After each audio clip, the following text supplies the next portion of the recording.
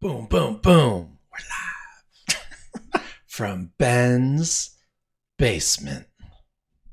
It's where all the kinky stuff happens. Why does it smell weird down here? Smells like poo everywhere. So you've made an amazing app. You've released it in your country, and it's doing great. So you release it everywhere else, and then things go wrong. Today we're talking about the importance of localization. Localization is a big part of app development because it's something you need to be aware of from the very beginning. Yeah, and what is it? You can only use your app in your local hometown, right? So yeah, something like that. For a lot of people, you probably don't think about this, but you need to support your app in multiple regions around the world. And surprise, not everyone speaks English. And not everyone uses the US dollar as currency.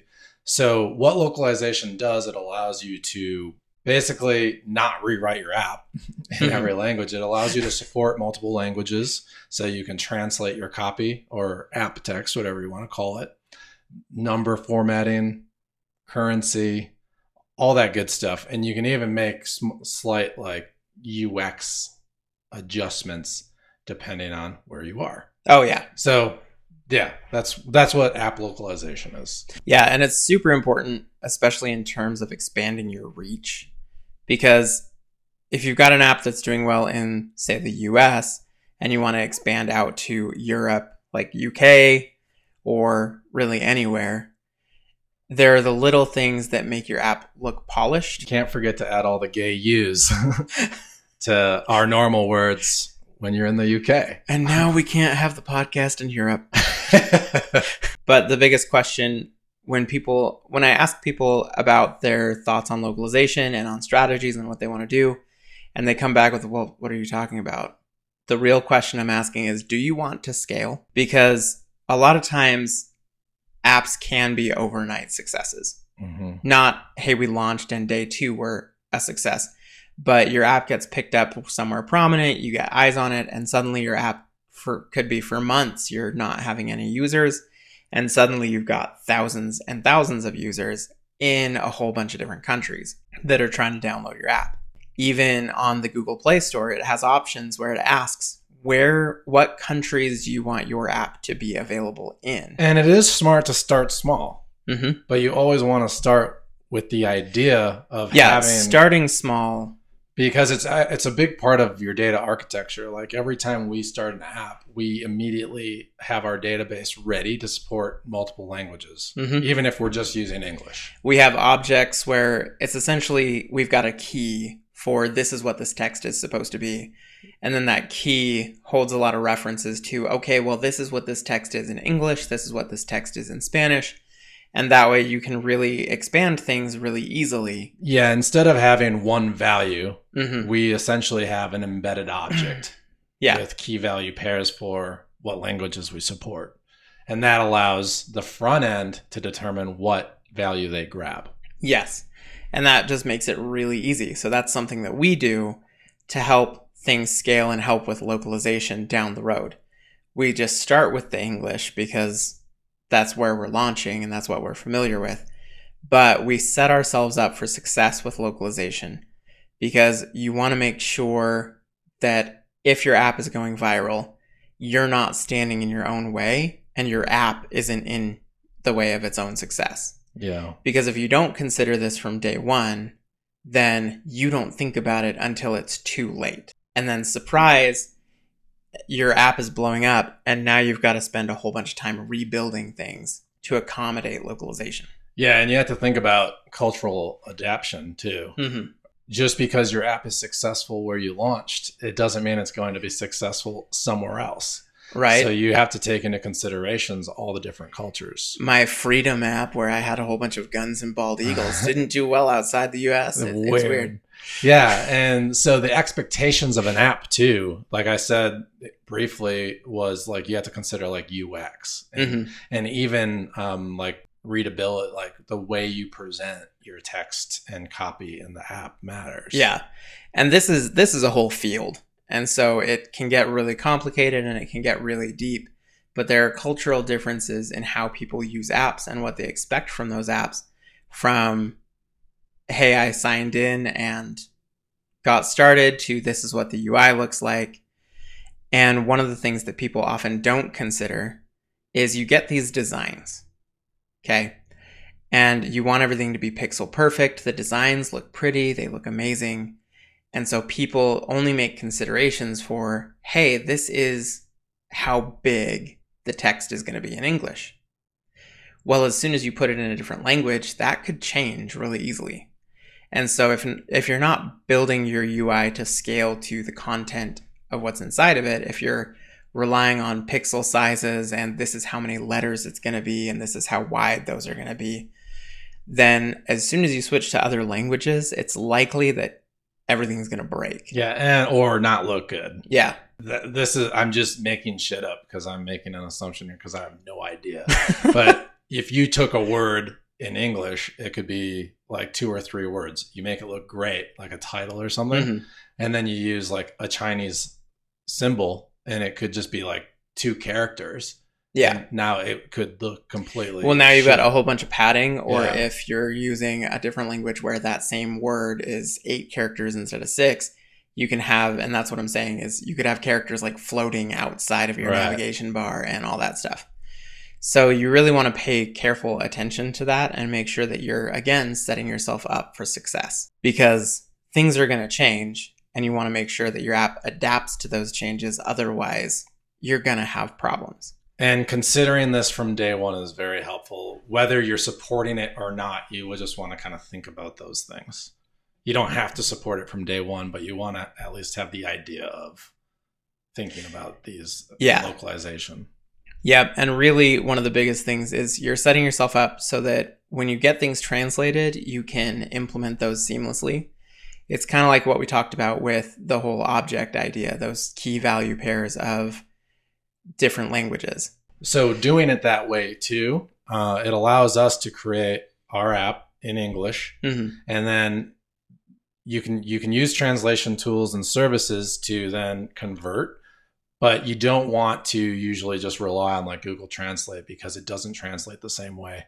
We've recently worked with a client that is releasing a software platform in Spanish and English, and they originally used Google Translate, and then they had to hire a translator to clean it up because it actually wasn't translating the way that you would expect it to. Mm-hmm. So if you don't have a native translator, your app could read very differently than you intended to.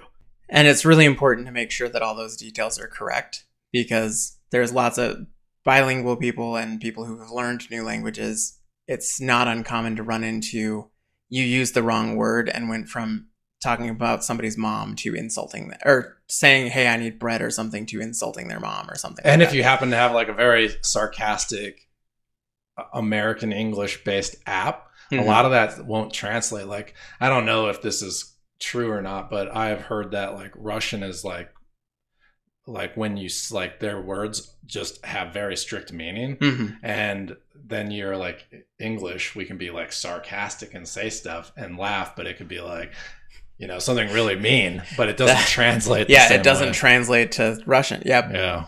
Yeah. So it's important to be aware of things like context and the local dialects when translating things. Yeah. For exactly that reason. Understand your audience. Yeah, for sure. Then you have your more like technical aspects of localization, and that would be like currency, dates, times, you know, every country formats a date different. Mm-hmm. Every country has different currency symbols that prefix them, right? Every country uses a decimal differently. So you have to think about all these things as well, and that can be handled by either like a third-party library for numbers and currencies, mm-hmm. or you would handle it the same way that we handle languages. Yeah, and I mean a lot of languages and frameworks have this kind of stuff built into them.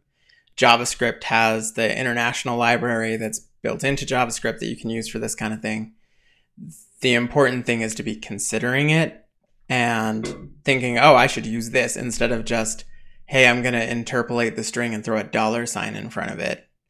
Because that's what a lot of people do because they're not thinking about it. And it's hard coded. Yeah, and it's just hard coded. Yeah. So you got to be aware of it, and you need to look at, for whatever you're building on, you got to look at your options for internationalization and make sure that, one, you can do it, and two, that you're making use of those from the beginning.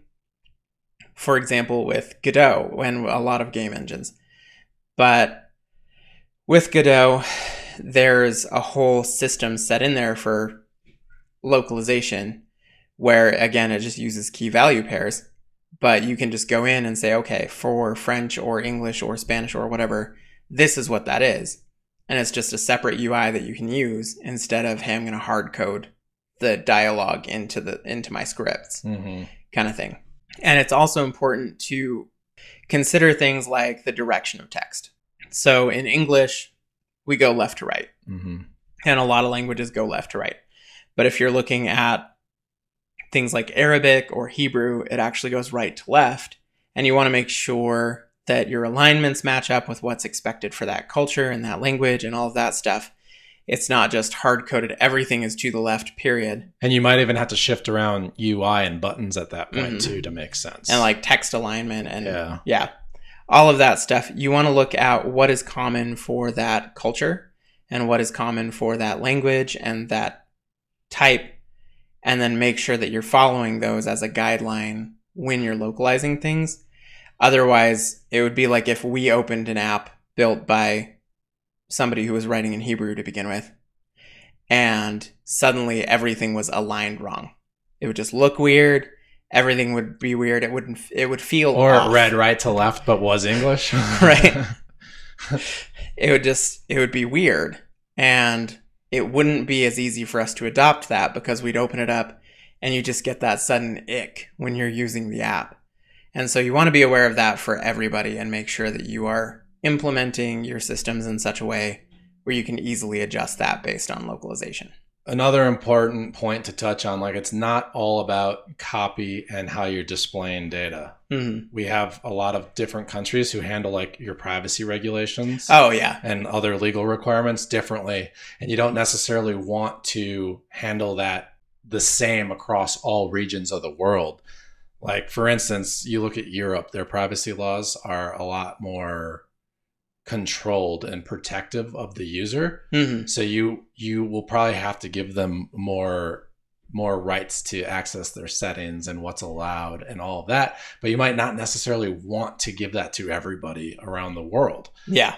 And so that would be another useful. I mean, it can even interrupt the whole flow of how your app works. Yeah, you might have to give an extra dialogue pop-up explaining your data collection or your privacy rights, right? Or you might have to skip stuff if they choose to opt out of allowing data collection. Yeah. Because that's one of the big things is with Europe, you got to make sure that users are, one, consenting explicitly to any data that you gather, and two, allow them to use the app in as much as possible without those key parts. I know by like default, a lot of people just adapt or adopt the most strict region that their app is used, but there are some cases where it just might not be beneficial or useful for you to do that. Yeah. And so you want to be able to change the flow of your app and really easily control things on a granular level based on permissions, based on what they consent to, based on their locale. Because again, you might have a flow planned out that works great in the US, but it depends on signing in and cookies and all of this stuff. And then it goes over to Europe, and that's not an option. And you can't require any amount. Right? Or, something could change drastically, right? Yeah.